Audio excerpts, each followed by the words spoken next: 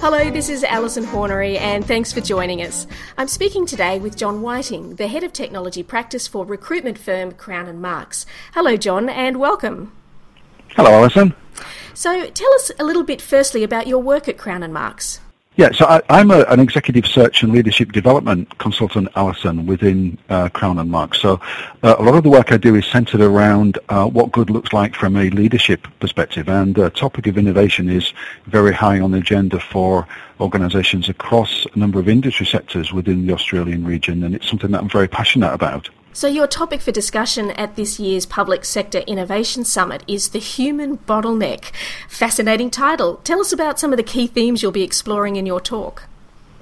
Yeah, well, I think the Innovation Summit is a great initiative centred around promoting innovation within the public sector, and I thought it may be useful to share some of my thoughts and experiences as an executive search and leadership development specialist on what are some of the leading edge thinking on what we know about the makeup of innovative people and leaders, and how you can relatively easily, significantly increase your chances of identifying and assessing and recruiting and developing those people, and also how you can do that with very little increased effort or very little increased cost.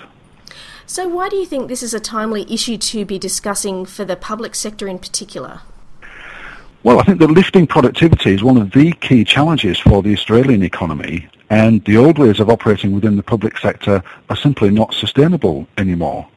There's increasing pressure on budgets, and some of the services that we provide to the community will simply not be affordable in the next 3 to 5 years if we continue delivering them in the same old high-cost way.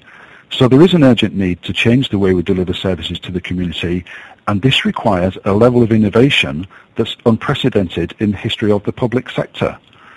Rapid cycle change is now the new normal, and at the same time generational shifts are requiring employers to fundamentally rethink the qualities that today's leaders need. Jobs are getting harder to learn, they're getting more complex, and they're getting bigger. So I thought it may be useful to the audience to demonstrate how you can recruit and or develop people who have the potential to be 8 times more likely to be promoted into a new role based on their agility and their innovative capabilities. So I wanted to share some thoughts on how we can rise to that challenge. So John, from your point of view, what do you think is the biggest risk of not innovating in the area of recruitment and human resource management? Yeah, that's a great question, Alison, because I think it's a classic piece of if you do what you always do, you'll get what you always get. And as the supply of quality, high potential and innovative talent will not keep up with the demand for those people, the lack of talented people who can genuinely make a step change in performance will seriously impact the public sector's ability to achieve its objectives. So we have to think about a different approach to this if we're going to be successful within the public sector.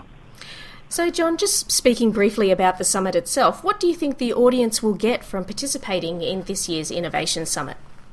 From my perspective, Alison, if I can demonstrate how small changes in how you identify high potential and innovative people within the recruitment and assessment processes and changes that deliver tangible results, then I hope that will be a great takeaway for the participants.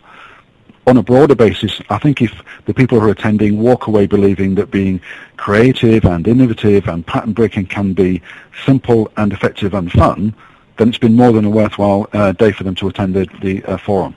Fantastic. And speaking for yourself, what are you most looking forward to about being part of the event?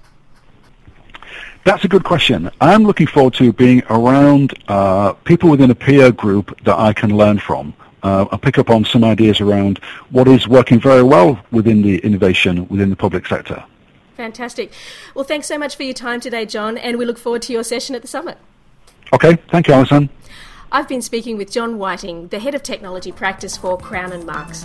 Thanks for listening. Until next time, bye for now.